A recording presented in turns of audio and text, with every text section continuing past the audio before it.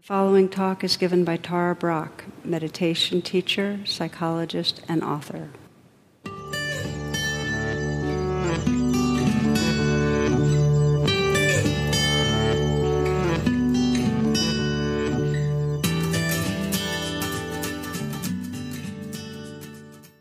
I'd like to begin tonight with a story I heard from a minister who describes giving a sermon one Sunday and hearing two teenage girls in the back giggling and disturbing people. So he says, "I interrupted my sermon and announced sternly, 'There are two of you here who have not heard a word I've said.' That quieted them down. And when the service was over, I went to greet people at the front door, and 3 adults apologized for not listening and for going to sleep in church and promised it would never happen again." So tonight's talk is titled The Sacred Art of Listening. And I'd like to begin by asking you, in terms of inquiry, how many of you feel that you have an intention to become better listeners? It's just one of those ongoing intentions. Can I just see?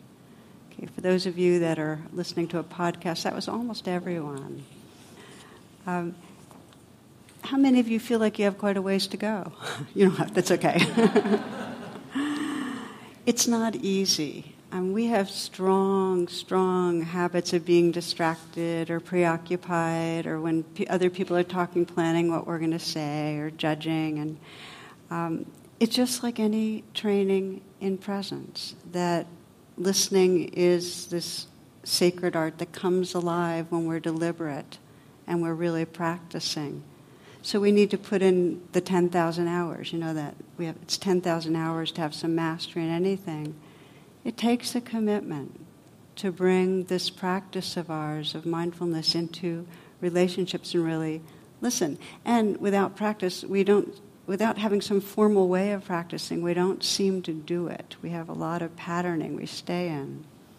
So I found that what often will motivate people is when one or more relationships start obviously deteriorating, when they run into trouble, and with your teen or with a partner or whatever, there's a misunderstanding or conflict, and it just keeps spiraling. And clearly, it's happening because one or neither party is able to really listen in a way to understand what's going on. Listening and feeling heard are really the grounds of any mature relationship, love relationship. Listening, being able to listen, and also feeling that we are heard. So what happens is then we look at our culture and say, well, what's the water we're swimming in? And attentional deficit all over the place. Some of you might have heard this. This is according to the Center for Biotechnology Information.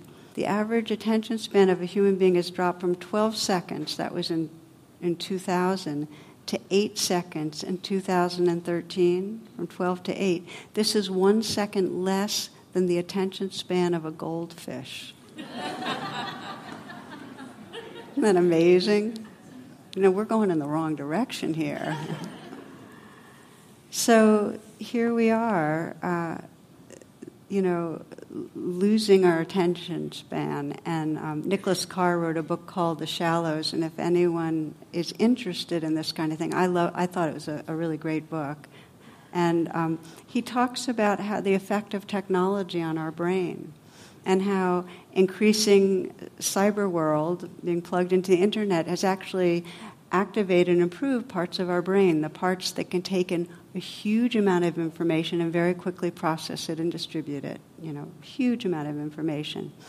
But what's been deactivated is the parts of our brain that can concentrate, immerse, and really absorb information in a deep way, where we bring in our own understandings and weave it to have it become new learnings. Shallows, wide, shallow. So the more plugged in we are to the internet, in front of the screen, the less capacity to concentrate, to immerse, and to listen, to really listen, take in information. a math teacher saw that little Johnny wasn't paying attention in class. She called on him and said, "Johnny, what are 4, 2, 28, and 44? Little Johnny quickly replied, "NBC, CBS, HBO, and the Cartoon Network." You get the idea, right? Blogger Cory Doctorow observed that the typical electronic screen is an ecosystem of interrupting technologies. I think that's an interesting concept, that when we're online, it's encouraging us to peek into email and then glance at Twitter and then waste a day on eBay. And it's just this divided attention that so many of us are aware of. That this is another statistic. The average office worker checks their email 30 times every hour. Typical mobile users check their phones more than 150 times per day. These are real statistics. That's a fragmented attention. Okay, that does not serve deep listening. It's scary.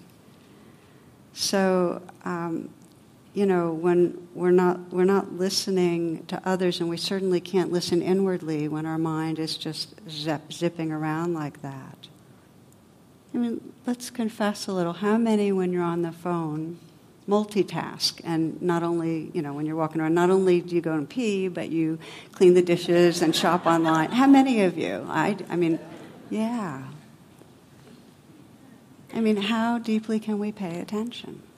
So, as we know, the way that the distractions go is that when we don't have outer distractions, then our mind distracts us inwardly. We get preoccupied and tugged around, because our mind does not want to just sit and open and be present with the moment.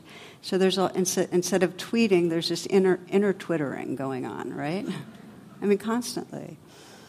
So what I'd like to do in the time we have tonight is explore really what is between me and listening with an awake heart and mind.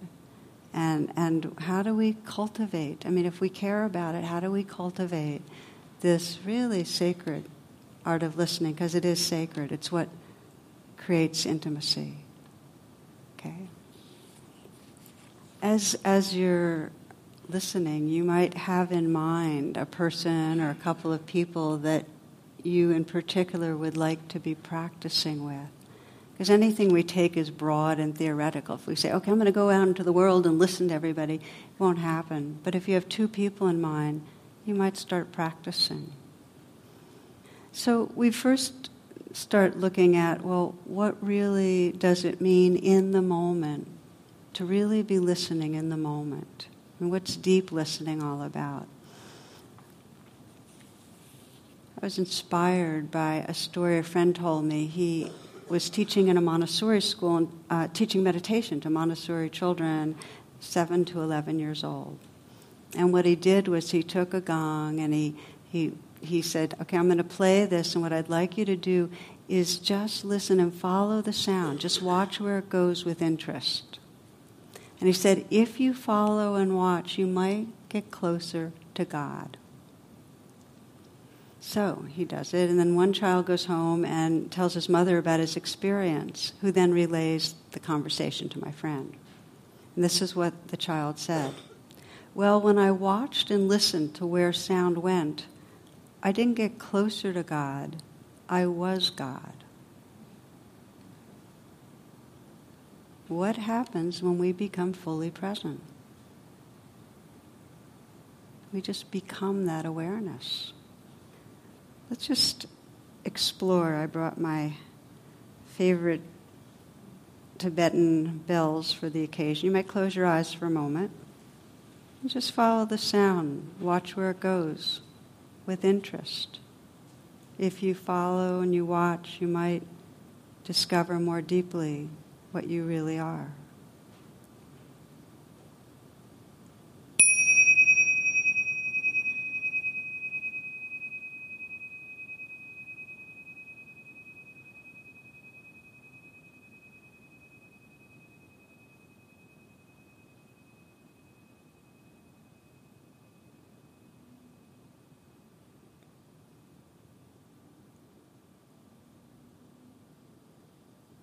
Just keeping your eyes closed for a few more moments.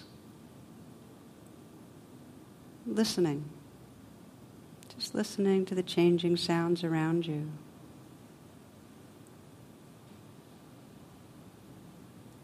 Listening is really a template for awareness itself, the qualities of receptive space.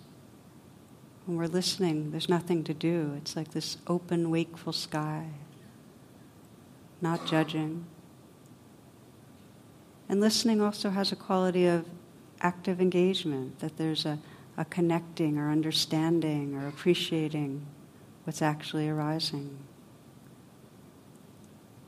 So listening to sounds can teach you the deepest dharma or understanding about listening to others.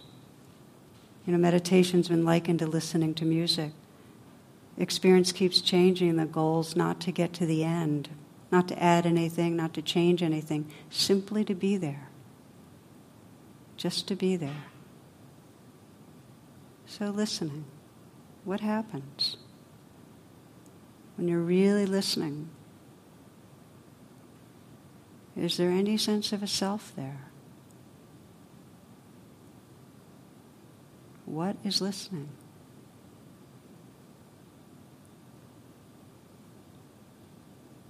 When we really explore, it's more like open space. It's just awake.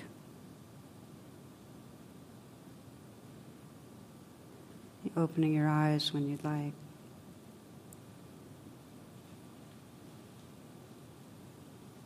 So with deep listening, there's a quality of presence where there isn't a lot of selfing, a lot of activity of interpreting, judging, reading into, preparing. There's just openness and receptivity. There's no controlling of anything. But as you know, it's rare that we are listening in that kind of an openness. There's a lot of static usually because we're somewhat in a trance where we're projecting what we think is being said and where we think it's going to go, and we're being influenced by our wants and our fears about the conversation. So what I'd like to do is just let's move in a little closer to what goes on when we are in conversation, but our listening is somewhat blocked.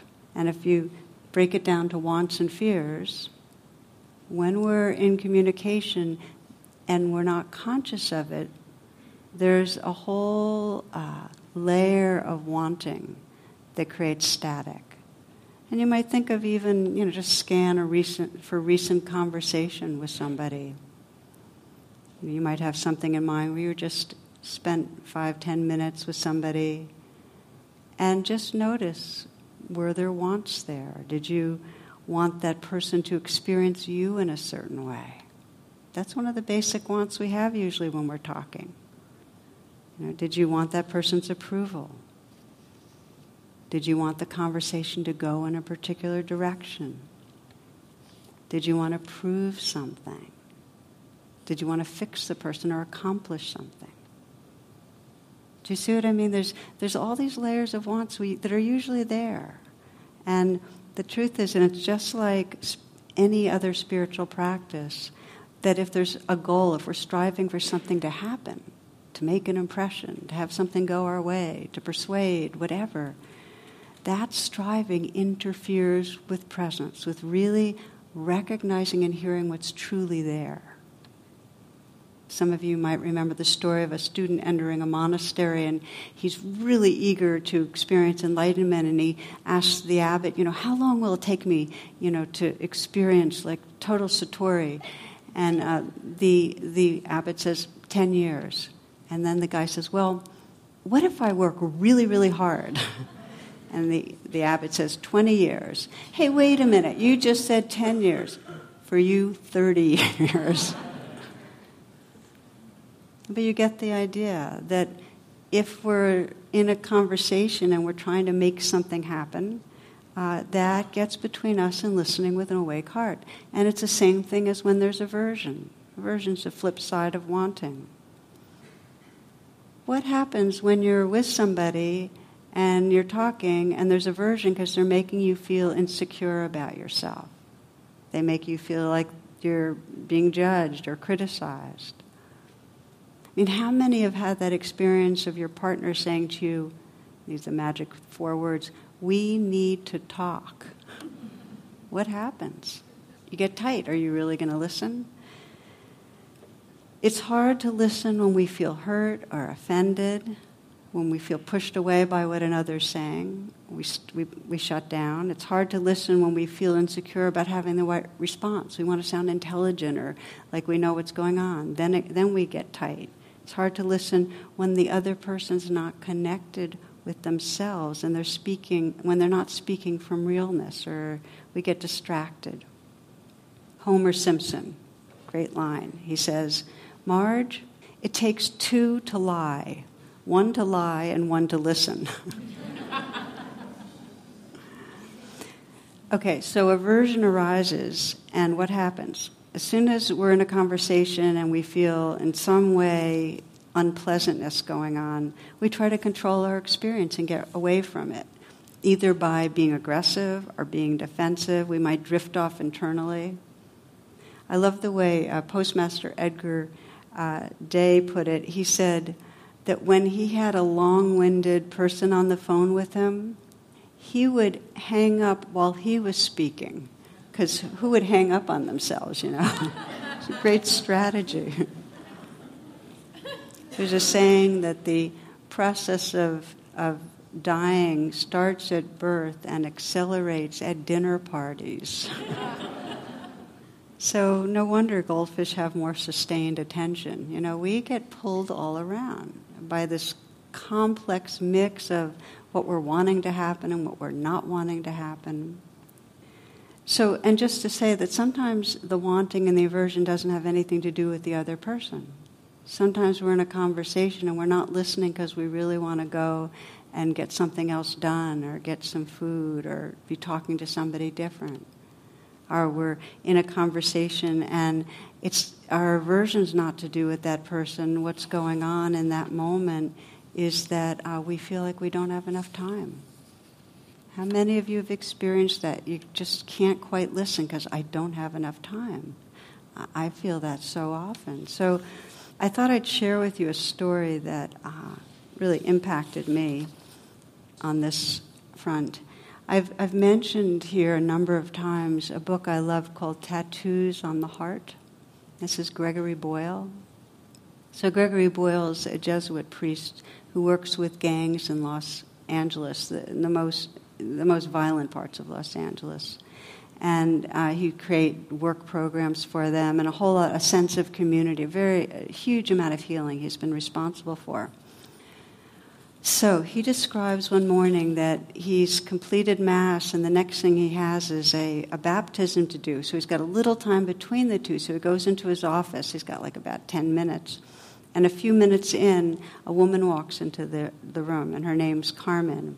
And she's a heroin addict, a gang member, occasional prostitute. He says she's often seen defiantly storming down the street, usually shouting at someone. So she seats herself and jumps right in. And he's got 7 minutes, and so this is what he describes. "I need help." She launches right in, brash and something of a no-shit sister. "Oh," she says, "I've been to like 50 rehabs. I'm known all over, nationwide." She smiles. Her eyes wander around my office, and she studies all the photographs hanging there. She multitasks, and her inspection of the place doesn't derail her stream of consciousness rambling. The family will arrive for the baptism in a few minutes. "I went to Catholic church all my life," she says. "Fact, I graduated from high school even. Fact, right after graduation is when I started to use heroin."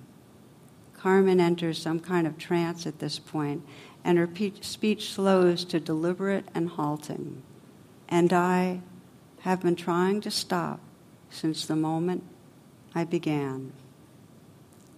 Then I watch as Carmen tilts her head back until it meets the wall.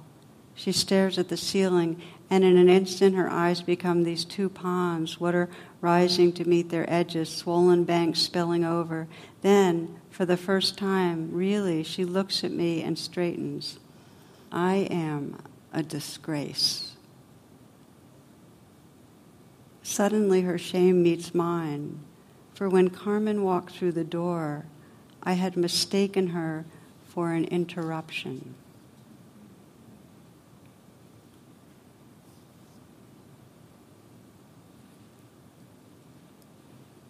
So you understand that when we have that mantra of, I don't have enough time, what happens to anything that comes up?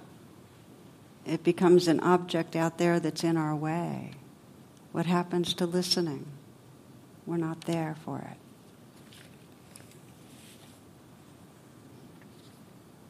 I want to name one more most basic level of fear that interferes with listening. And I alluded to it, and that's the fear of not being here. That rather than listen, because listening requires really letting go of our self-agenda, really kind of emptying out. We're preparing to reassert that I'm here. It's like that desire we keep having to say, I'm here, I exist.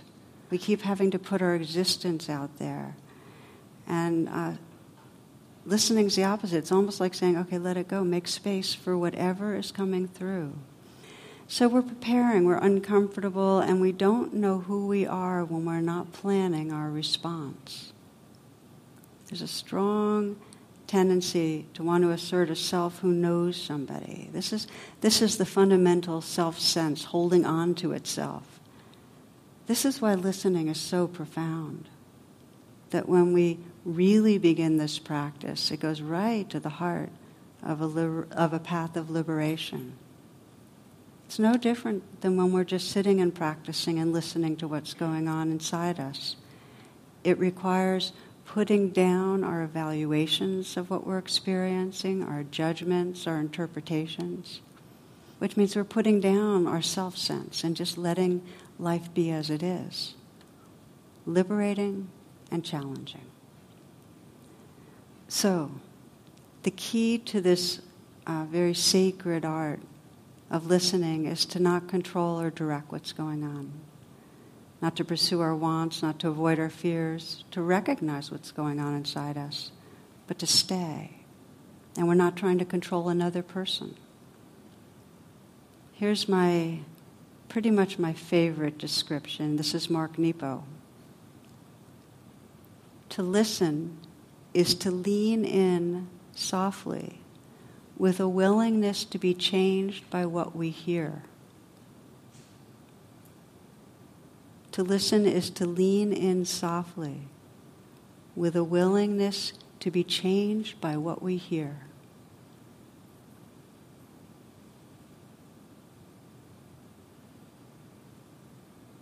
Take a moment, if you will, just to pause and close your eyes and perhaps bring to mind one person that you'd like to deepen your capacity for listening with.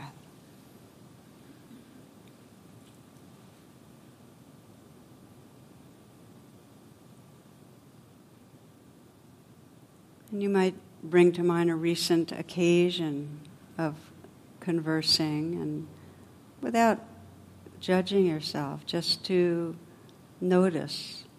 If you were asking the question, well, what's between me and listening with an awake heart? What might have been stopping you? Was there an agenda where you wanted something? Maybe approval or cooperation or their understanding? Was there aversion in some way? Some fear of judgment? A feeling of not enough time?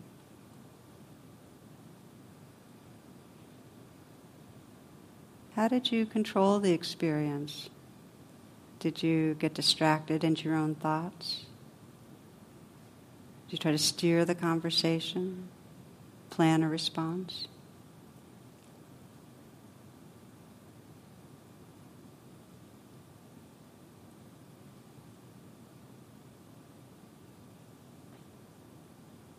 Imagine for a moment if you were redoing.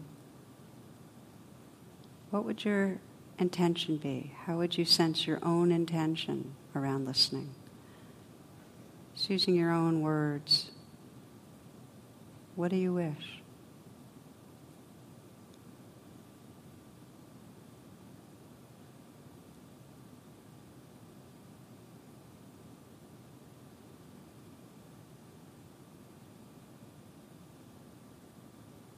To listen is to lean in softly with a willingness to be changed by what we hear.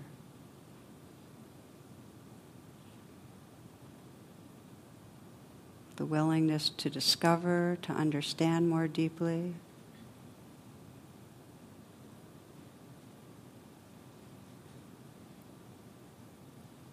Yeah, so when you're ready, feel free to open your eyes.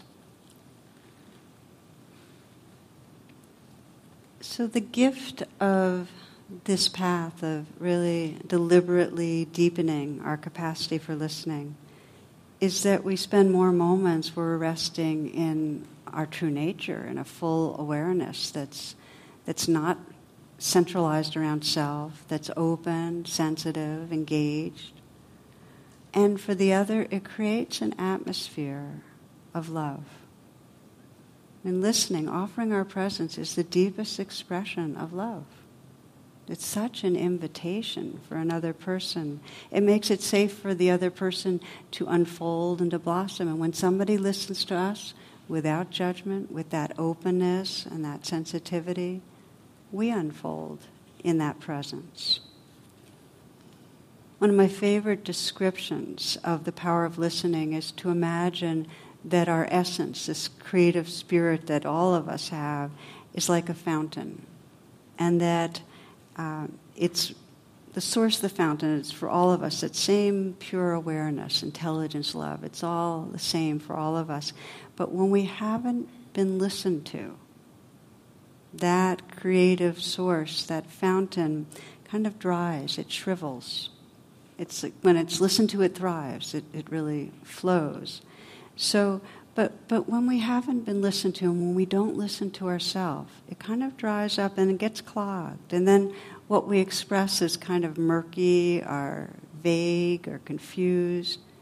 Sometimes you'll talk to people, or you'll find yourself speaking in a way where you're really speedy or nervous, and there's no silences, and there's no real connection with what's there. And that's because you haven't had that much of that atmosphere of real listening presence given to you, or you haven't given it to yourself. So it happens for a lot of us, and sometimes all that'll come out when there's that clogged upness, when we haven't really been listened to, or when we don't listen to ourselves, all that'll come out is more superficial talk, kind of nervous, prepackaged stuff. I think we all know about that. We know when we're in that state, when we're stressed and not in touch with ourselves, and we can sense it for others. Those are the times when, instead of being connected, we're kind of hijacked by the part of us that's wanting to prove or protect or defend. And so we're living from externals, really what's expected, what we should be saying, not communing from the depths. So listening, when we offer that to each other, it invites that creative fountain to begin to flow again. It offers a space for inner truth to unfold itself and really shine through. But just to say, it takes patience, both offering listening inward and to others, because sometimes initially there's kind of muddy waters, and we need to kind of include that and give space for that so something pure and clear come forth. Does that make sense? That it would take time? So I want to share a story that really moved me about one woman's efforts in this direction, in offering that kind of atmosphere of loving and listening. And this is a story you can find in True Refuge. I wrote it up there. And in this particular situation, this woman had gone to workshop and done some training in deep listening, and she decided she was going to try it with her mother. Now, her mother, Audrey, was a well-known writer. She was very wealthy. She was successful, brilliant, incredibly narcissistic. Some of her friends even referred to her as the center of the known universe. So it was like... Anyway, and she treated people as kind of orbiting satellites and so on, as an audience she could regale with stories. And she was a great storyteller, but their role was to let her shine. And so her oldest daughter had gone to the West Coast and decided she never wanted to come home again. And this woman was, not quite as alienated. And when professional training was offered in the area where her mother lived, she decided she'd stay with her mother, stay on a little bit, and just practice this deep listening. So that was her very intentional project. And it was going to be for 10 days, which is the longest visit with her mother since she left for college. Now, during the time together, her name was Kate, by the way. When she started, she found tremendous amount of resistance going on in her, a lot of judgment. Her mother made her feel unimportant, and she felt like she was going to get suffocated by all her mother taking up all the air, and that she just was barely existing. And it was really challenging for her. So her first process was to inwardly listen and just acknowledge and be kind towards her own resistances. So I often teach forgiven, not to make herself wrong for the reactivity. So she did that. She just noticed her own judgments and reactions, and on some level was with them. And that created a little more space for her to begin to be with her mother. And she would coach herself, and she would say, now, what is happening? My mother is talking. I'm quiet. There's endless time. I hear it, every word, and what is beyond the word. I hear who she is. She'd use those kind of phrases to keep herself right here. There's enough time. I'm listening. I'm listening to what's behind the words. I'm listening to who she is. You understand? Like this really... It got easier for her to hear what was behind her mother's words. She began to hear desperation, as if her mother was insisting over and over again, I'm here and I matter. I'm here and I matter, which is, what the narcissistic, there's an emptiness, a hole. So there's like, I'm here and I matter. And as she took in the pain of that desperation, that's when she started really caring, started really feeling her own compassion. And so somehow through her presence, she was able to communicate, you're here and you matter. You're here and you matter. And her mother started to relax, and she knew it because there were longer pauses between the stories and the commentary, and her mother sat back in her chair more and looked out the window and seemed more reflective, slowed down some. Several days before she was going to leave, her mother began to tell her that she felt alone and unappreciated. And this is when Kate responded in a really sincere way, a very gentle and honest way. And she said, Mom, it's because you don't listen to people. Her mother froze, but she didn't get defensive. Because Kate had been so many moments offering this uncritical sympathy that a trust had been established. So it wasn't an attack. It was a caring reflection of truth. Her mother wanted to know more. She said, please tell me, I need to know. And Kate told her. She explained how it had been for her sister and for their dad and now for her stepdad. When you don't listen, people feel like they don't matter, like they're not known. And it's true, you can't know them if you don't listen. You can't be close. Audrey looked at her daughter with a sorrow and understanding that pierced Kate's heart, and something changed. Now maybe it was the pain of alienation that broke through her defenses, or it was simply her time. But she knew something needed to change. Somehow or other, this creative fountain was getting unclogged, and others noticed.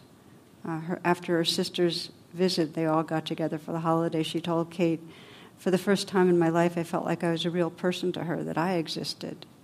But the change was most poignant with her mom's new husband, her stepfather. They started doing things together again, the long dinners and evening walks that had ended shortly after their marriage.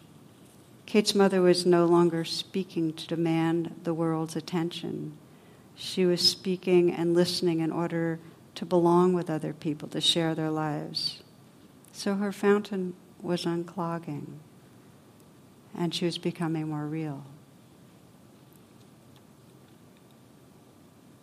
It's an amazing gift that we can offer, even just a little bit, even with somebody that we don't know and we're not going to spend much time with. Just offering that space, something begins to happen. This is Thich Nhat Hanh. He says, deep listening is the kind of listening that can help relieve the suffering of another person. You can call it compassionate listening.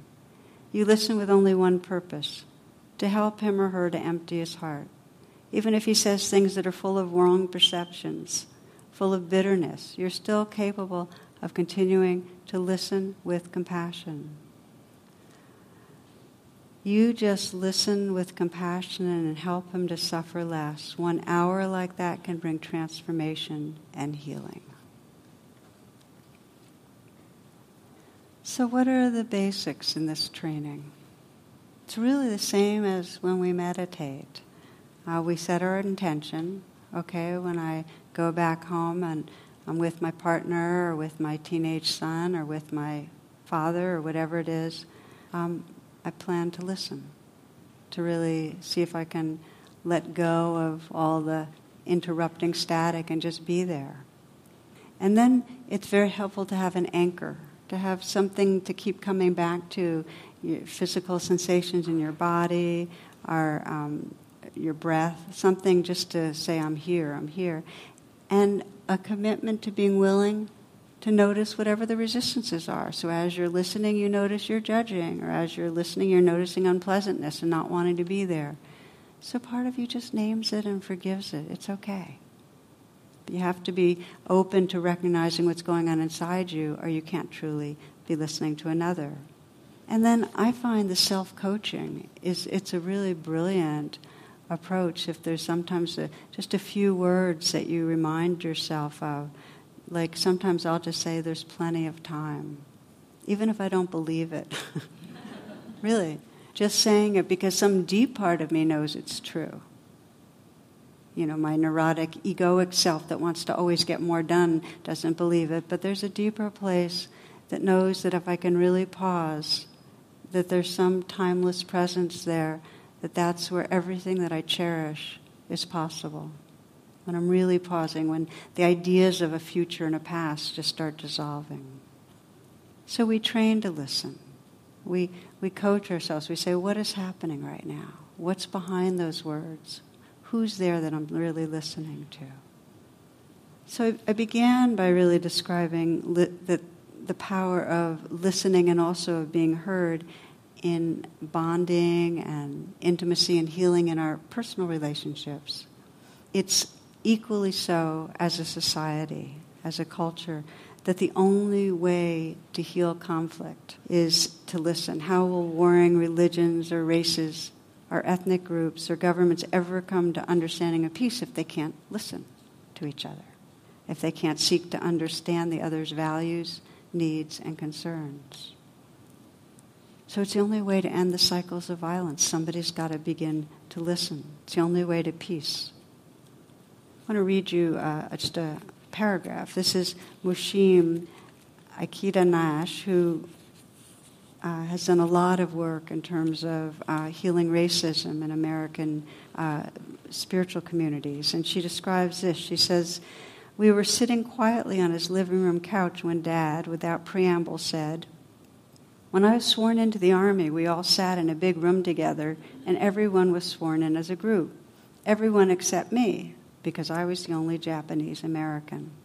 They made me wait until the end, after everyone else had left, and then they took me into a little office at the back of the room and swore me in separately.' He paused, then added in a mild, even light-hearted tone of voice, 'You know, that always kind of pissed me off.' My father had been sitting on that story for 50 years or so, slowly letting it and other racist injustices he had suffered eat him alive. No wonder his entire body had been taut with rage as long as I could remember. The amazing thing was, after entrusting me with his story, Dad looked like a different person altogether, totally relaxed and content. The next day he went to sleep before dinner and died quietly before midnight." There is tremendous healing when a person has the safety and space to share their story. We know this, South Africa, an incredible model with the peace, with the Truth and Reconciliation hearings, that many who testified to atrocities they had endured under apartheid talked about how by giving their testimony, how much healing they experienced. One young man who had been blinded when a policeman shot him in the face at close range, he said this. He said, "I feel what has brought my eyesight back is to come here and tell the story. I feel what has been making me sick all the time is the fact that I couldn't tell my story." So listening creates relationship. Nothing exists in isolation. Yet our pain is when we perceive ourselves as separate. So listening connects. It creates intimacy. I'm going to share with you a poem written by Nick Penna. Waiting in line. When you listen, you reach into dark corners and pull out your wonders. When you listen, your ideas come in and out like they were waiting in line. Your ears don't always listen. It can be your brain, your fingers, your toes. You can listen anywhere. Your mind might not want to go. You can listen. If you can listen, you can find answers to questions you didn't know. If you have listened, truly listened, you don't find yourself alone. If you have listened, truly listened, you don't find yourself alone. Nick's in 5th grade. Yeah. So we'll practice just a little bit together, and I'll close by saying that the sacred art of listening, like any meditation, takes a committed practice, and we each have the potential. It's the greatest gift, and what it reveals is non-separation, our connection. So take a moment again to come into sitting still, and let this be a pause for you.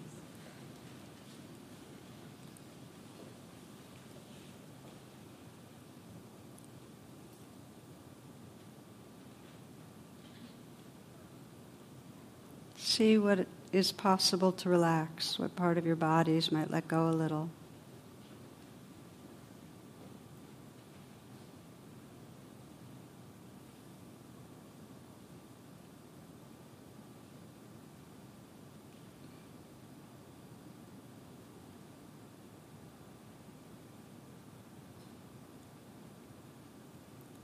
And begin to listen to the life within and around you, the space in the room.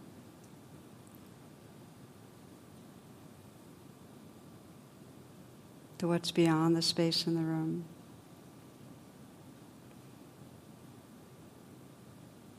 And just sense the openness of awareness that's listening.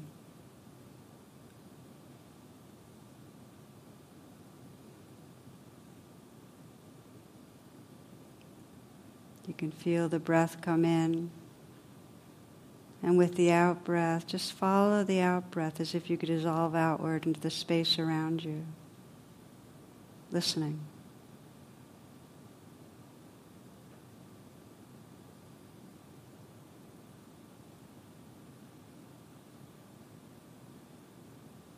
The in-breath, just feel your embodiment, the aliveness of your body. The out-breath, space, sound.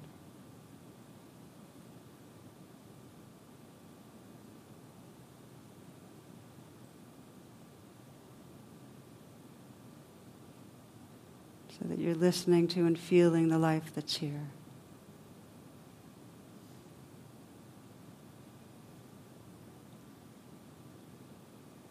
And as we did a bit earlier, bringing to mind someone that you'd like to be exploring listening with an awake heart.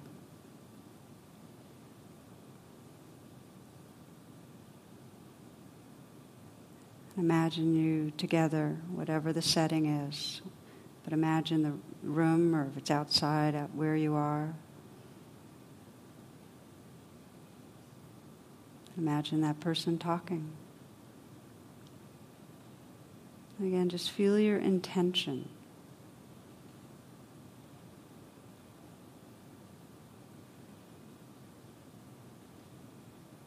Might let the breath help you to really be right here, feeling with the in-breath, the connection with the body, sensations. Maybe use your hands to really feel yourself here, soft, alive hands. And with the out-breath, sensing space and sound. And then taking in the sounds and the realness of the person you're with.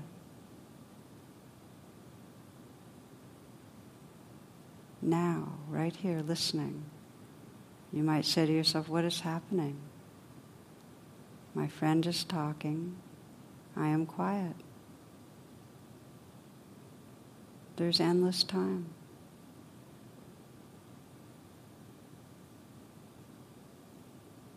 I hear the words. I hear what's beyond the words. I hear who this person is.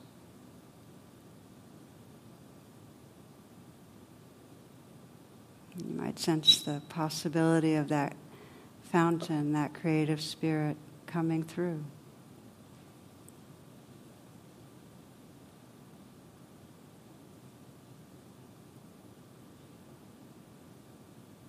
And just sense when you're listening, really listening, who are you? Or what are you?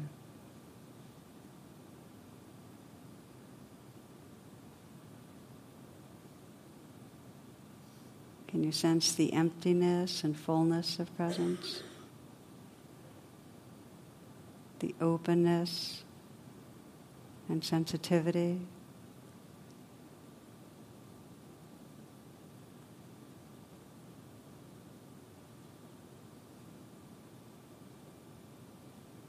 Letting go of any thought of conversations and just closing by simply listening again, just to the sounds right this moment.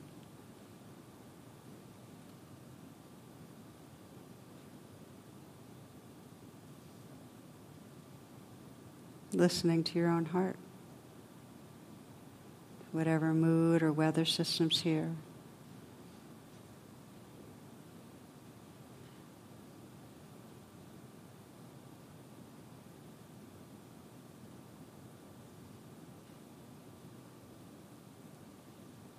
Sensing the intimacy when you begin to really listen to the life within and around you.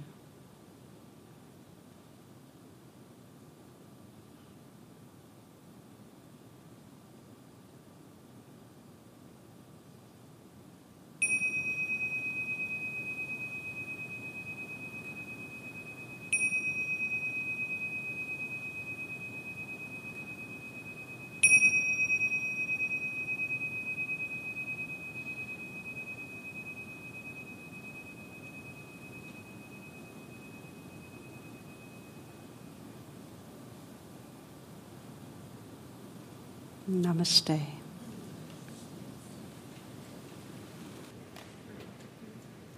The teaching you have received has been freely offered. If you'd like to make a donation, learn more about my schedule or programs offered by the Insight Meditation Community of Washington, please visit tarabrock.com and imcw.org.